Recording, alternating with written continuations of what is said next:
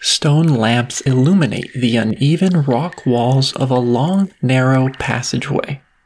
Wicks of sedge fiber absorb the grease within these carved bowls. The white arched ceiling is covered with animals who look down upon human visitors to this cave. Near the corridor entrance on the left stands an aurochs, brought to life in various hues of red and black. In the dim light, this animal appears to emerge from the rock. Further down, the enormous branching antlers of a giant deer in solid black. Underneath, a line of 12 dots. Running towards the end of the passage, a horse with a black mane, red body, and white belly. In the distance, a wooden platform built on top of 2 tree trunks is suspended across the corridor. A rope dangles from these wooden beams, which are embedded into the cave walls and cemented in place with clay. Atop this scaffolding sits an artist, making a new contribution to this hall. From below, a lamp lights a half-painted black aurochs. The artist dips his paintbrush of horsehair into a bowl of dark paint and darkens the front leg of the cow to emphasize its musculature. This aurochs was jumping, its legs bent. He leaves a gap without paint between the body and the back leg to create the illusion that the leg lays behind the body.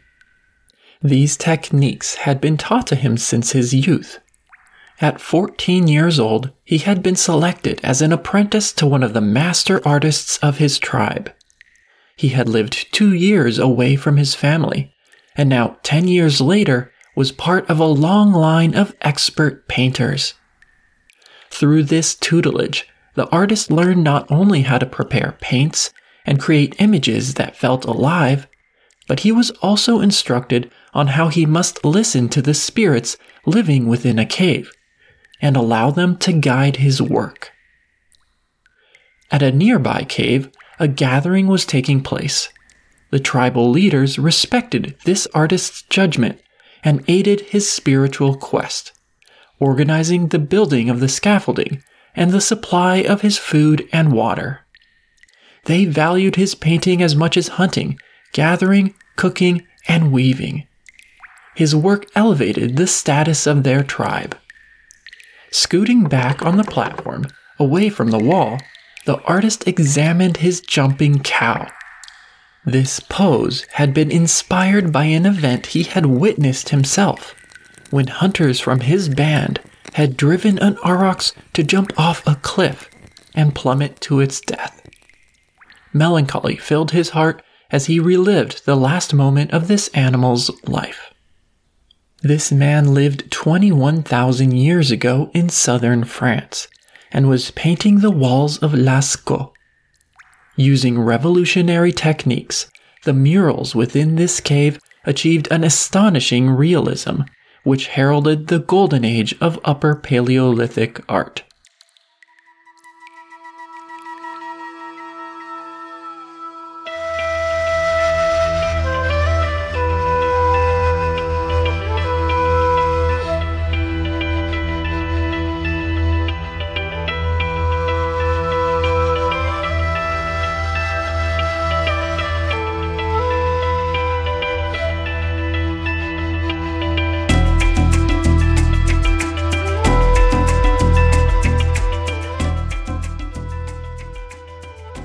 Welcome to Our Prehistory, Episode 18, Magdalenian Origin. Before the last glacial maximum ended, the Solutrean culture vanished. Starting around 23,000 years ago, the people of southern France and Iberia abandoned the use of finely crafted stone points and adopted simpler tool-making customs. The following period of technological simplification is known in France as the Batagulian culture. As we saw last time, this was a radical reorganization of the toolkit carried by hunter-gatherers. The cause of this change in the middle of the Ice Age is a mystery, but some archaeologists view the Batagulian as the first incipient phase of a new cultural cycle, one that culminated in a remarkably complex culture called the Magdalenian. The remains of Magdalenian camps are more numerous than those of the Aurignacian, Gravettian, or Solutrean. As a result, it's the period of the Upper Paleolithic for which we know the most about human society. This allows us to document human migrations, technological transformations, and artistic trends in fascinating detail. Archaeology has revealed that Magdalenian customs were dynamic, with changes in weapon and ornament styles about every 1,500 years. Tools and symbolic artifacts also reveal a highly interconnected society that shared spiritual concepts and practical knowledge across Western Europe. Magdalenian influence reached from Iberia to Britain and east all the way to the Vistula River in Poland. This prehistoric culture witnessed the high point of artistic production of the Upper Paleolithic, exceeding the Golden Age of the Gravettian. In today's episode, we will follow the origin and early development of the Magdalenian in southern France and northern Spain. And in our next episode, we will explore the later phases of this culture as it colonized northern Europe. Magdalenian customs first appeared in southern France, around 20,500 years ago. The European ice sheets began to shrink only a few hundred years after this date, marking the end of the last glacial maximum. This glacial retreat began a dramatic period of change in the global climate. Over the course of the next 8,000 years, the world went from the depths of the last ice age to conditions very similar to those that we experience today. This global warming between about 20,000 and 12,000 years ago radically transformed global biomes and affected human cultures around the world.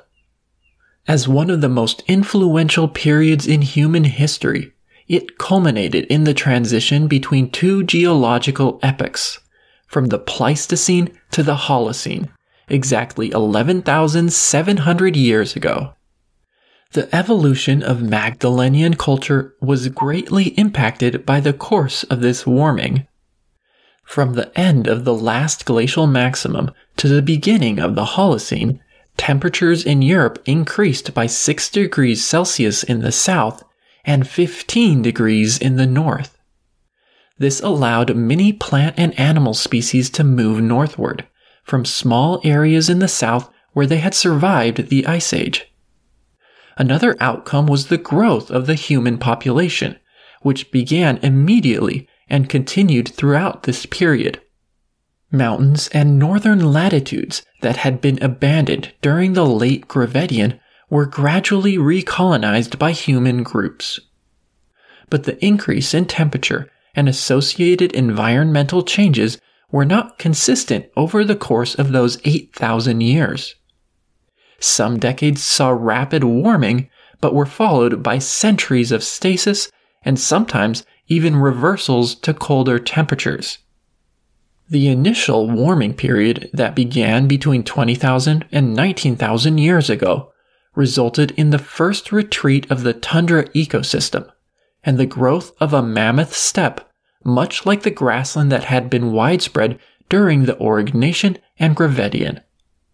Many large Ice Age herbivores and carnivores roamed northern Europe. It's in this environment that the Magdalenian flourished. People organized their life around the same grassland animals that they had for tens of thousands of years. Many elements of human life, including hunting strategies and stone tools, still resemble those of the Aurignacian. Defining the Magdalenian based on a single type of tool, ornament, or artistic motif is difficult, because these changed throughout the 6,000 years covered by this period. Instead, unique types of artifacts are used to define specific subphases within the Magdalenian. only a few general characteristics cover the whole temporal and geographic range of this culture and distinguish it from those that came before and after. One important aspect of the Magdalenian is the development of an incredible mastery in the crafting of objects from bone and antler. The diversity and quantity of organic tools produced by Magdalenian people exceeds that of any preceding culture. They carved, grooved, split, drilled, and ground these materials to create spear points, needles, hammers, wedges, smoothers, discs, tubes, beads, and portable art. One specific method of working antler differentiates the Magdalenian from other periods. Called the groove and splinter technique, its purpose was to extract points from antler. To do this, Magdalenians used stone chisels to make two long parallel grooves from one end of a cylindrical section to the other. Next, they removed the piece between those grooves by cutting a notch at one end, inserting a wedged tool, and prying or splitting it from the beam. After the splinter was removed, it could be further shaped into a spear point through grinding and polishing. The groove and splinter technique allowed for the efficient use of long straight sections of the antler, from which 3 or 4 splinters could be extracted. The groove and splinter technique was invented at the start of the Magdalenian and would be used for the next 6,000 years. Magdalenians tipped their hunting weapons with antler points, armed on the sides with sharp stone bladelets, which were glued to the antler with resin. As the Magdalenian progressed, different variations of antler points and backed bladelets were developed, used, and abandoned. The focus on antler-tipped projectiles marks a stark shift from the Solutrean reliance on stone-pointed weapons. Even though Magdalenians did not produce fine stone points like Solutreans, they still maintained a sophisticated stone knapping tradition, focused on producing large blades along with backed bladelets and other specialized tools for processing animal carcasses and plant materials. Another general characteristic that defines the Magdalenian is the routine use of visually attractive items. Stone, shell, and animal tooth beads and pendants are found discarded at the majority of their camps. Domestic tools and weapons were frequently engraved with geometric designs. Portable art, mostly engravings of animals in stone, bone, or antler, exploded in popularity. On a larger scale, most of the European cave art that has been directly dated comes from the Magdalenian, suggesting an increased dedication to cave decoration. When it comes to style, the Magdalenian can be distinguished from preceding cultures by remarkable naturalism in the depiction of animals. These paintings, engravings, and sculptures mark a prehistoric high point in technical artistic capabilities. Our exploration of this sophisticated culture will begin with its origins.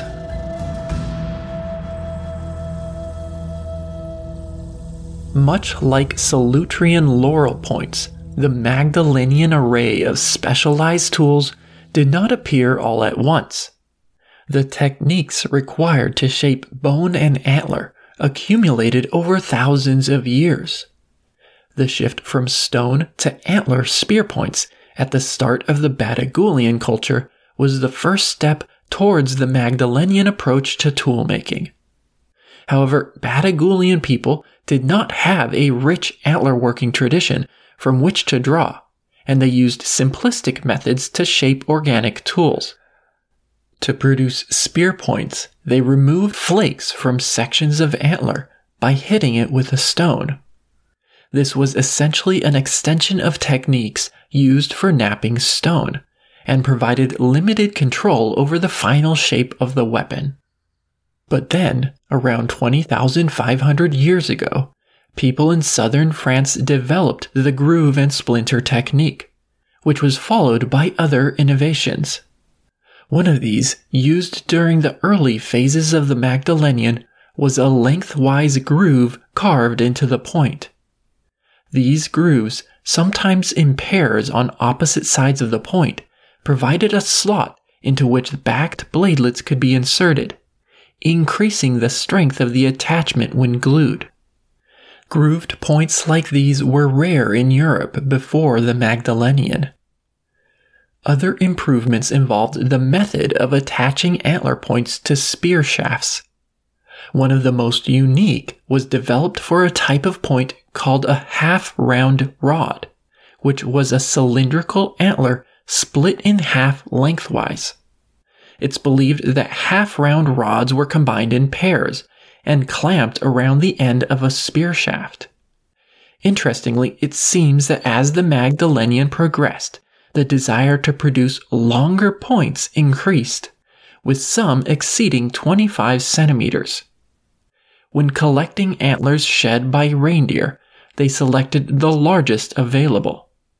Hunting weapons were only one type of object produced from antler and bone.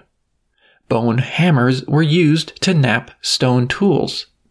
Antler wedges probably served several functions. Smoothers made from ribs were used to soften animal hides. Eyed needles from smaller bones have been found at many Magdalenian campsites, often in large numbers. Sewing clothing and bags was a constant activity. The purpose of other tools is more difficult to understand. Especially intriguing are the so-called pierced batons.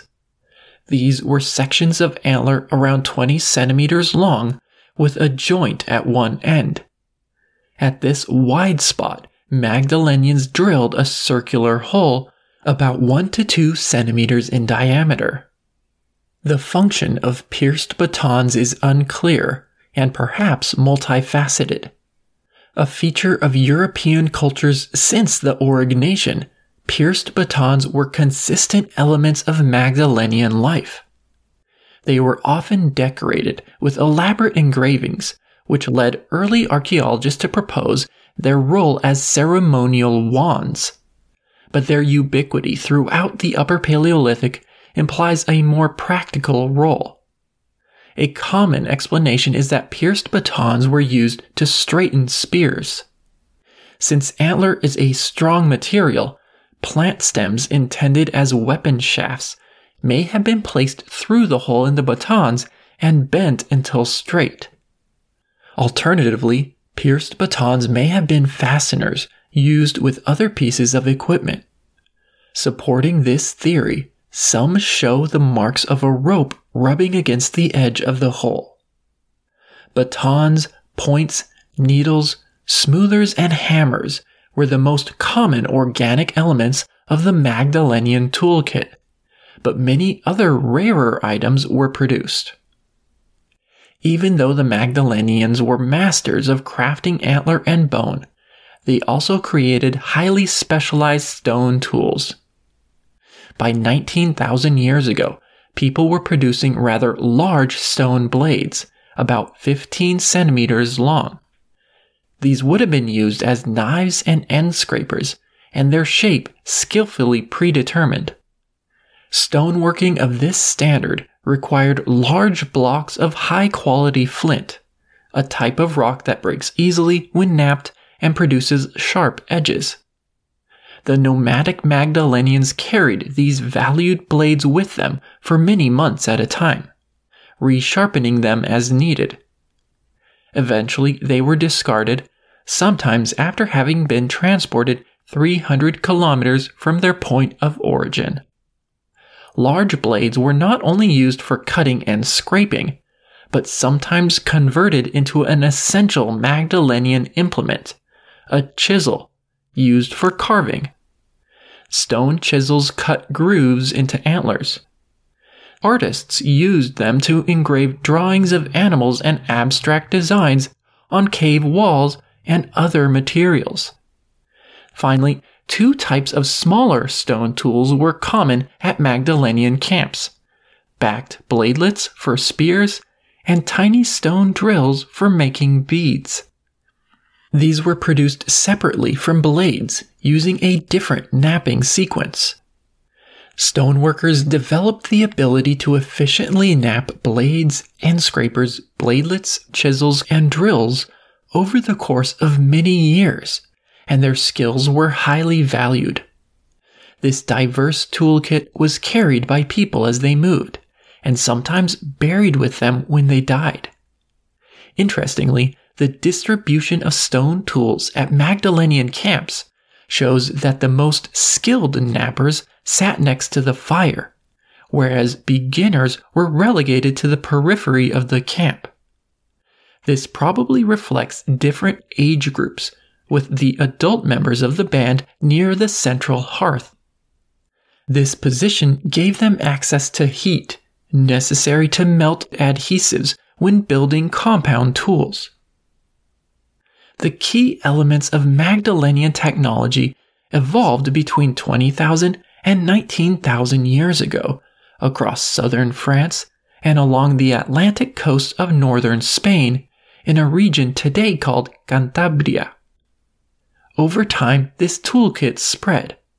As environmental conditions improved, some groups of people began to settle lands to the northeast. Our next episode will be dedicated to this colonization. But Magdalenian culture also spread southward into Iberia, appearing a few centuries later than in France. The trajectory of human life on this peninsula followed a much different course than in the Magdalenian heartland. The end of the last glacial maximum brought an extended period of aridity to the Mediterranean coast of Iberia, making life more difficult for humans. The number of early Magdalenian archaeological sites is approximately half that of the Solutrean, suggesting a major decline in the human population. Once a hotbed of Solutrean art and fine stone point crafting, southern Spain and Portugal became a cultural backwater. It will not be until about 16,000 years ago that the number of hunter-gatherers will begin to grow once again. Perhaps due to this difference in environmental circumstances, southern Iberian foragers did not adopt the Magdalenian way of life in its entirety. For example, they produced backed bladelets, but not the large blades that were highly valued in Cantabria and southern France. Whereas Solutrean artistic motifs were used from Gibraltar to central France, few Magdalenian forms of decoration spread into southern Spain from the north. Meanwhile, in the Magdalenian heartland, the end of the last glacial maximum brought an increase in the density of human bands. And from the interactions between these groups, a vibrant society would emerge.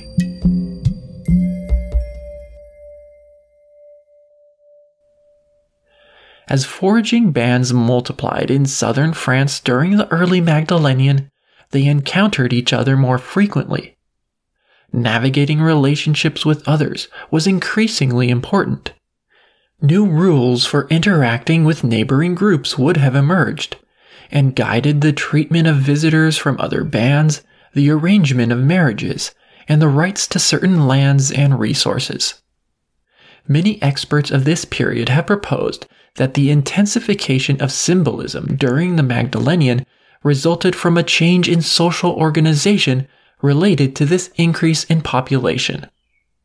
One sign that society became more complex was the renewal of funerary customs, which seem to have disappeared during the Solutrean and Batagulian.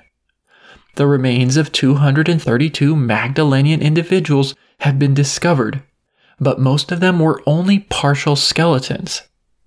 This suggests that Magdalenians primarily followed a practice called secondary burial, in which only certain body parts were placed underground after first allowing the body to decompose above ground. 40% of human bones from this period contain cut marks, often on the skull and jaw. This means that the living were using stone knives to make alterations to the bodies of the dead, In some cases, cannibalism may be the explanation for this behavior. However, the presence of cut marks on skulls and jawbones, where little meat is found, suggests that the modification of corpses was part of Magdalenian funerary rituals. For example, cups made of human skulls and pendants made of human jaws have been found at camps of this culture. Growing symbolism is also seen in ornaments, decoration, and art, which reached a peak in the middle of the Magdalenian. Engravings on organic tools and weapons, including geometric patterns and drawings of animals, became extremely common. In some cases, the same designs were repeated within a local network of bands. For example, bone smoothers were engraved with a meandering line down the middle and evenly spaced hatch marks on the edges. This meandering motif has been found on smoothers at 12 sites along the northern foothills of the Pyrenees Mountains. Linked not only by intermarriage and kinship, their identity as a tribe or clan was reinforced by visual symbols. Large gatherings of these tribes took place around wintertime. Among the remains of these large camps, abundant evidence of ornament and art production has been discovered. These activities were more common than when they lived at summer camps in smaller groups. During the early Magdalenian, multiple tribes emerged with clearly distinct and separate identities. One of these tribes appeared around 19,200 years ago in Cantabria.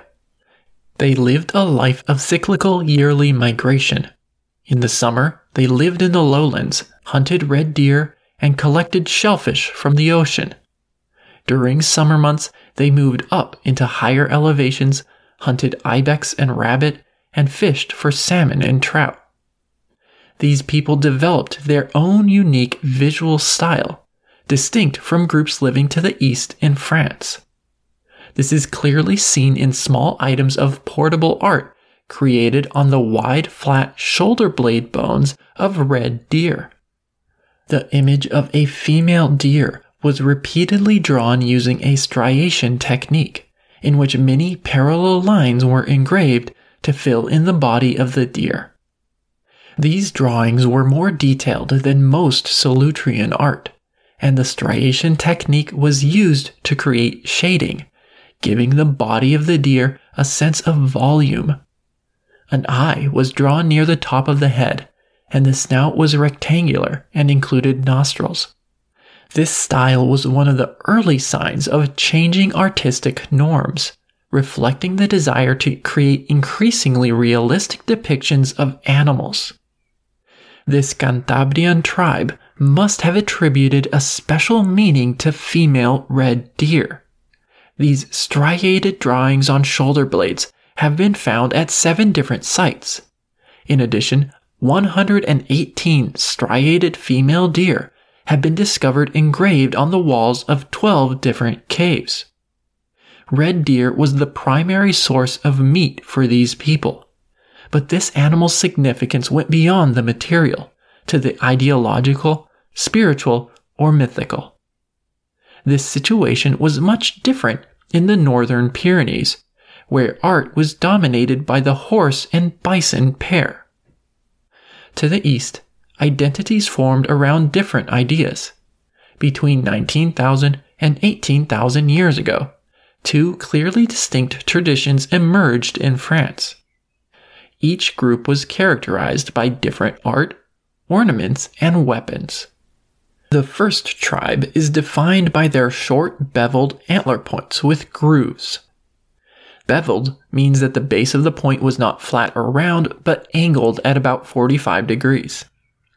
In the Charente region of central France, the people that made these short beveled points also made ornaments from horse teeth into which they engraved geometric shapes, often triangles.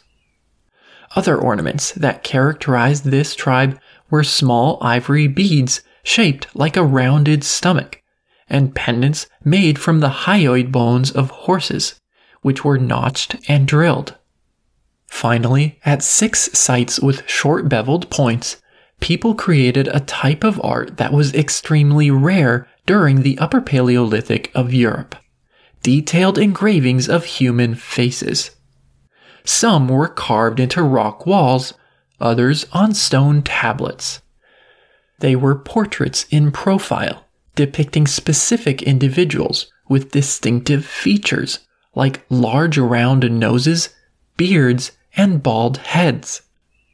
Tight-fitting caps were worn in several of these paintings. The people who made these engravings hadn't mastered the illustration of human faces, since facial proportions appear grotesquely distorted in most. This is far different from the skillful Magdalenian depiction of animals. But these portraits remain notable as one of the few attempts to express human personalities in the Upper Paleolithic. One fascinating engraving shows 2 men, one standing with arms raised, another kneeling, hands reaching forward. It gives the impression of a dance or ceremony. The tribe of the short beveled points appears to have lived simultaneously and in close proximity to a different network of hunter-gatherers. This tribe has been named after a type of object they made from antler that looks like a shuttle, which is a tool used to weave cloth on a loom. It's a section of antler with 2 V-shaped notches carved into each end. While it's not too far-fetched to imagine that Magdalenians were weaving fabrics, given that Gravettians had possessed this technology, the actual function of these shuttles is not confirmed. Some archaeologists proposed that they were tool handles. These shuttle-producing bands also made long, narrow, double-beveled antler points, unlike the short points of the other tribe. Also, they carved realistic phallic sculptures at the end of antler tools, including pierced batons. This is an interesting emphasis of male imagery, which occurred occasionally during earlier periods of the Upper Paleolithic, but was generally outnumbered by female depictions, such as Aurignacian vulvas or Gravettian Venus figurines. During the Magdalenian, drawings of women's body parts remained more common, but engravings and paintings of men, including a penis, increase in frequency.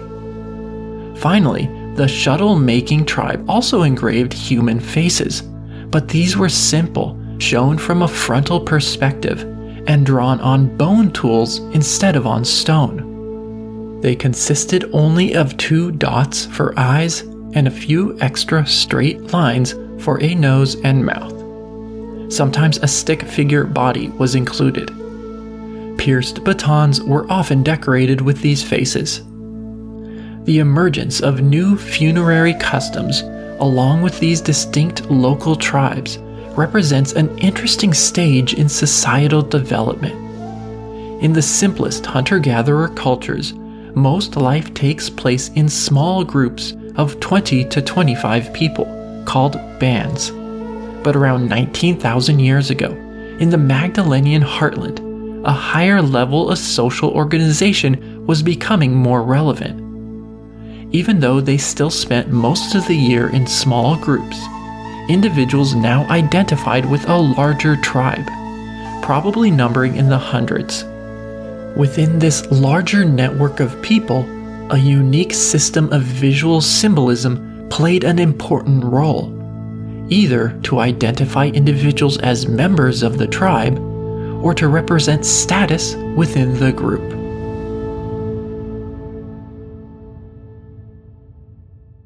Around 17,500 years ago, a series of technological changes spread throughout the Magdalenian heartland.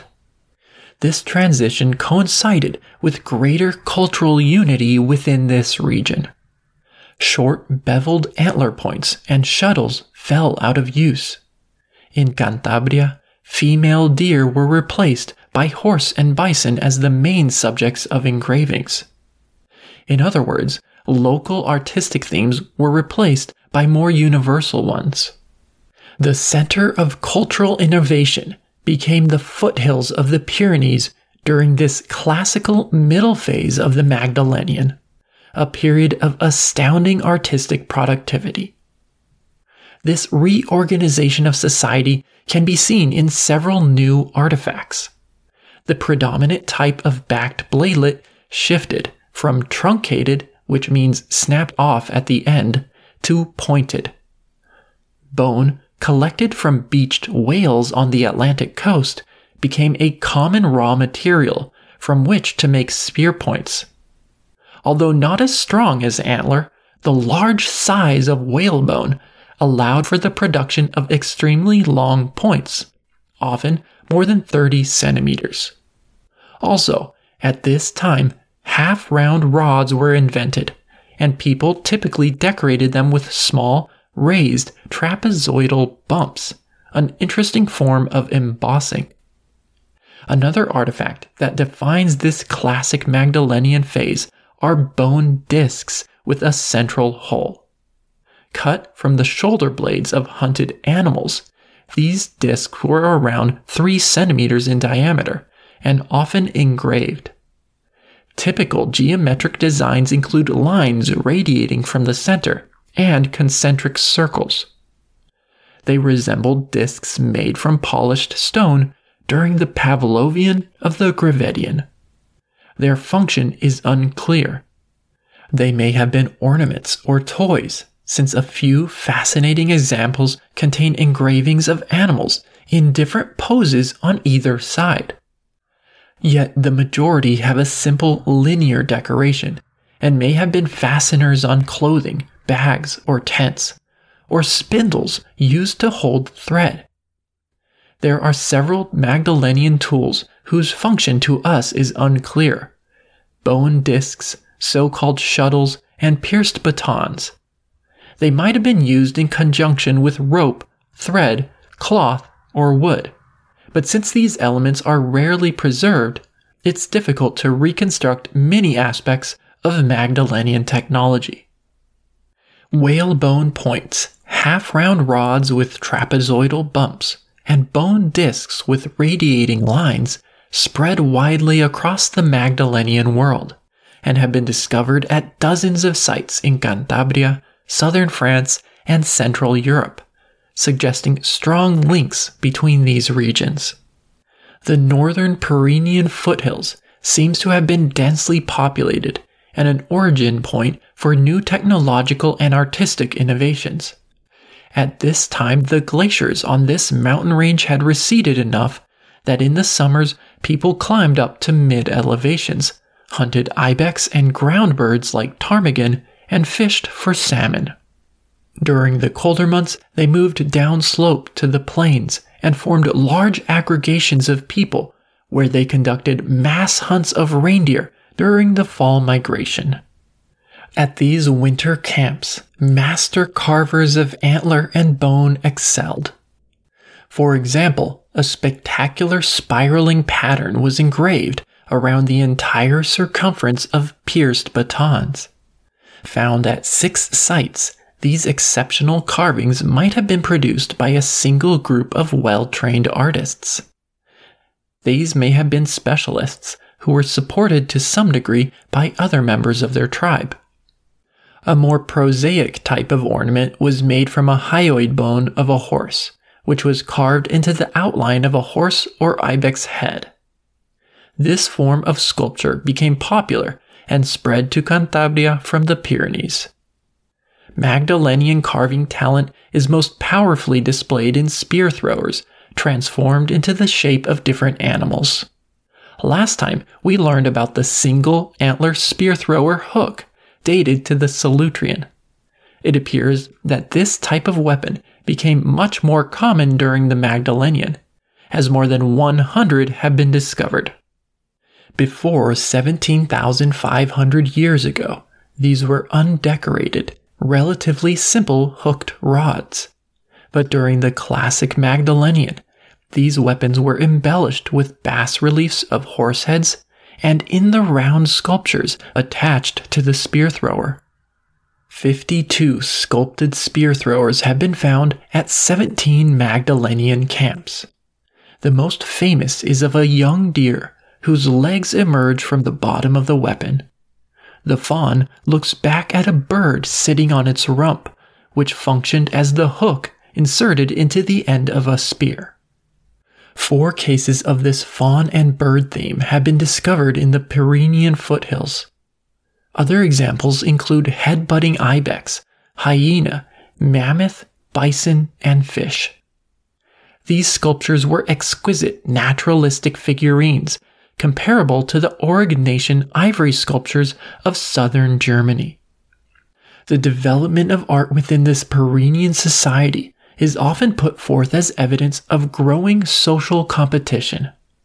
The most impressive pieces may have been symbols of prestige, created for important people within these tribes, whether they were shamans or secular leaders who held influence over tribal decisions.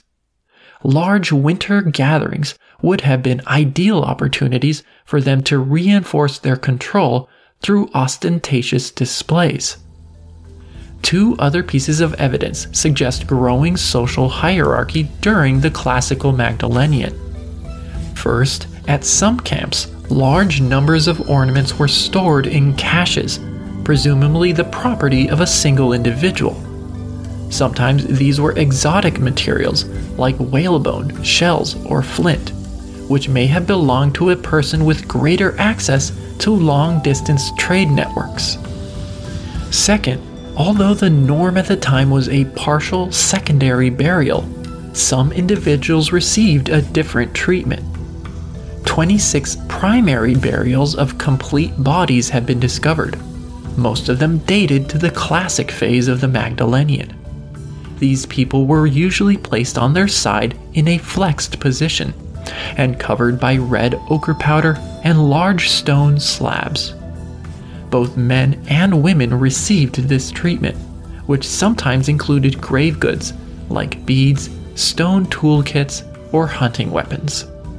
To be clear, there's no evidence that Magdalenian society had a rigid class system or hereditary political institutions, but it's likely that differences in the status of individuals was becoming more pronounced, and that items such as beautifully sculpted spear throwers belonged to the emerging leaders.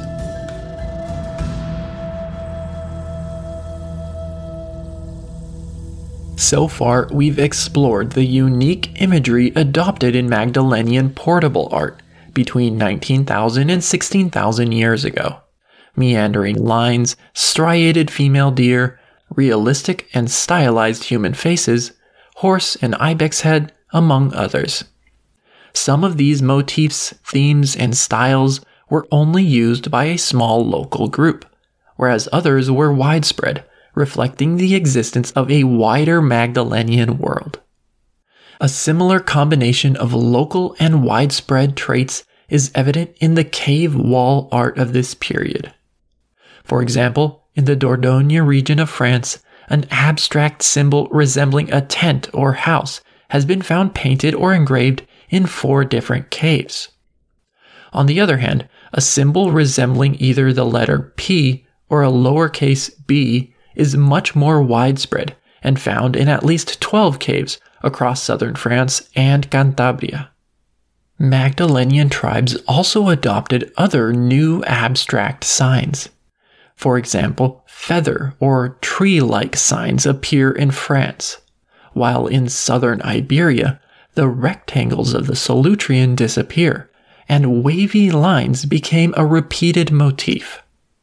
When it comes to representational drawings, whether on cave walls, stone plaques, or bone tools, we see a continuation of themes from the Solutrean. Large herbivores constituted the vast majority of Magdalenian figurative art, mostly deer, horse, bison, oryx, ibex, and mammoth. Although the subjects of these drawings remained consistent, the Magdalenian marked the most significant stylistic transition in Upper Paleolithic art. A notable desire to achieve greater naturalism seems to have driven innovation among Magdalenian artists. This naturalism is seen primarily in greater anatomical detail and accuracy, in addition to the use of new painting and engraving techniques to create a sense of depth and volume in animal figures. We already saw how this was accomplished with the striation engraving of female red deer. Another example is seen in the Pyrenean engravings of horses on small pieces of bone during the classical Magdalenian. These depictions were highly detailed, including eyes, ears, nostrils, mouths, hatched lines to represent the mane, and internal lines showing muscular curvature. Magdalenian cave art is also characterized by this trend toward realistic depiction of wild animals. The highly stylized outlines of the Gravettian and Solutrean that would have been easy to learn for inexperienced artists became less common and were replaced by engraving and painting techniques that required years to master. Among the new painting techniques is the careful preparation and gradation of colors. Magdalenian art is especially notable for the skillful use of multiple colors in single images, referred to as polychromatic paintings. The only other cave art from the Upper Paleolithic that rivals the naturalism of the Magdalenian are the Aurignacian black charcoal drawings from Chauvet. Representational art seems to have flourished between 17,500 and 15,500 years ago. But interestingly, the most famous and perhaps most impressive site of Magdalenian cave painting is much older. Lascaux Cave in the Dordogne region was probably painted around 21,000 years ago. This date is based on the most recent radiocarbon analysis of bones left behind by humans on the floor of this cave. This date is somewhat surprising because Lascaux's paintings are clearly Magdalenian in style, but seem to have been created at the boundary between the Batigoulayan and Magdalenian, well within the last glacial maximum. Therefore, Lascaux marks the earliest occurrence of Magdalenian-style art. In total, people painted and engraved 2,100 images within this cave, mostly animals and symbols. The paint was either yellow, red, or black pigment, mixed with clay and ground quartz and bone.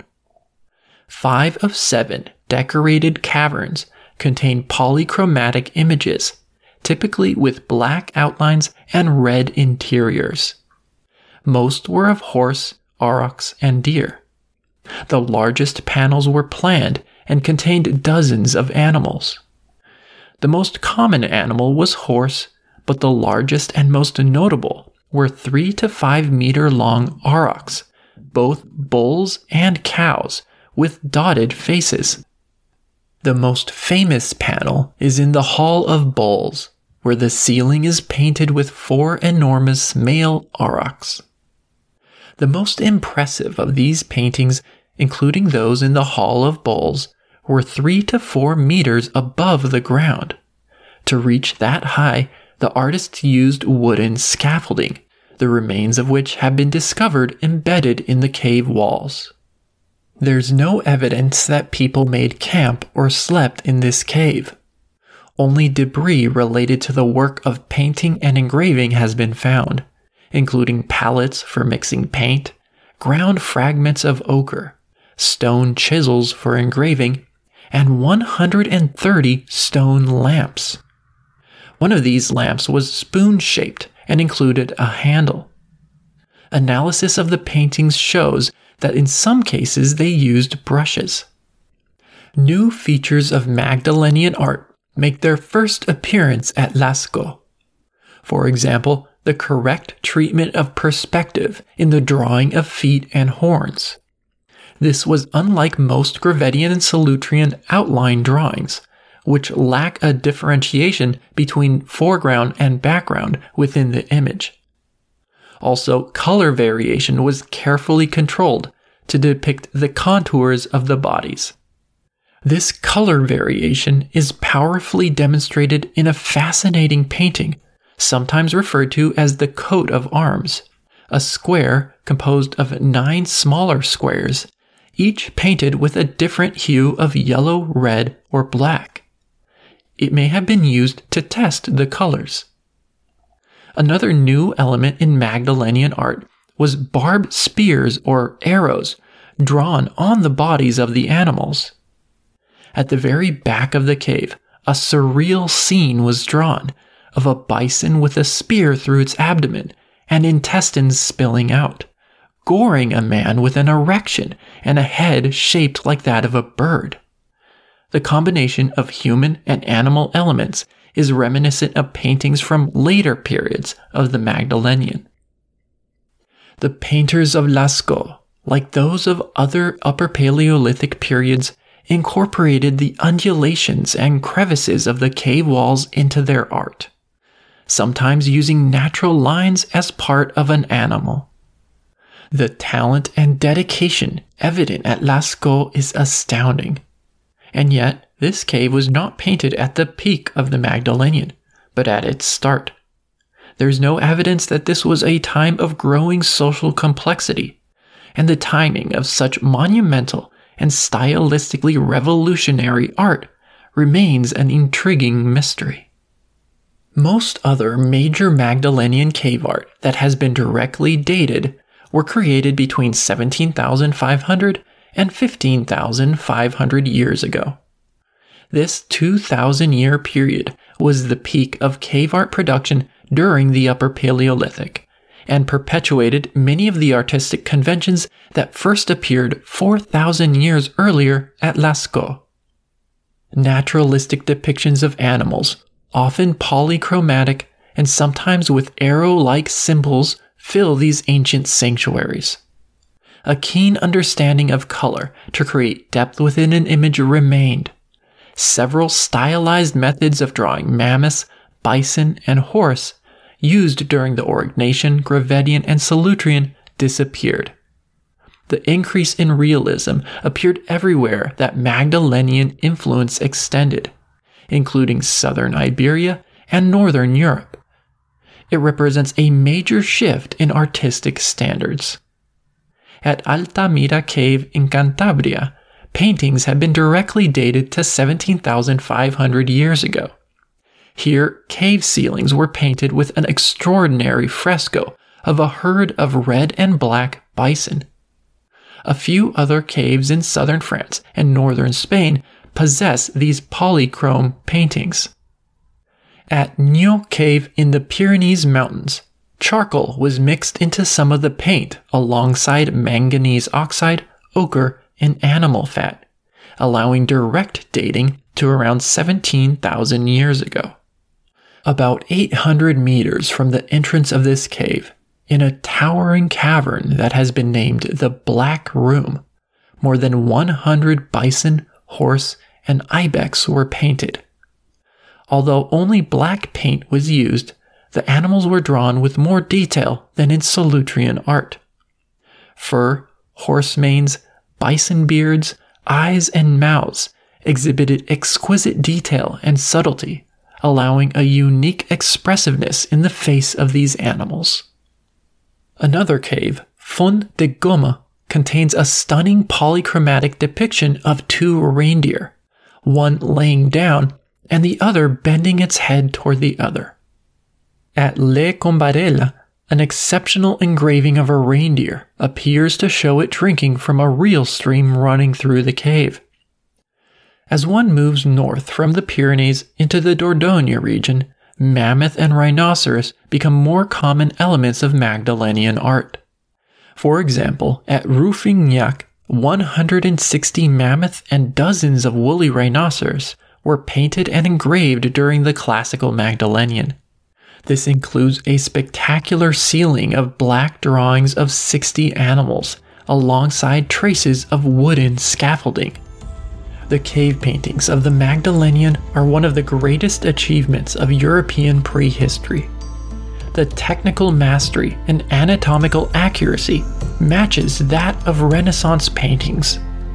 The cost of these cave painting projects can be measured in days of labor, collecting and transporting ingredients for paint, fashioning paintbrushes, carving lamps, building scaffolding, and preparing the walls for painting. When Altamira was first discovered in the late 1800s, people refused to believe that the polychromatic bison were painted by prehistoric cavemen, including the archaeological experts of the time. But the fact stands that groups of reindeer hunters living 17,000 years ago created paintings to rival those of medieval artists. To me, this is one of the most important lessons to take from the Magdalenian.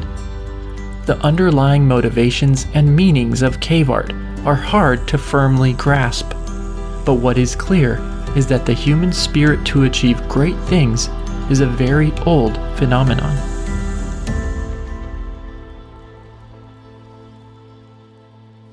In our next episode, we will explore the evolution and expansion of the Magdalenian culture as the world continued to warm. If you've enjoyed this episode, please consider becoming a patron of the show. Your support will allow me to continue bringing you our prehistory.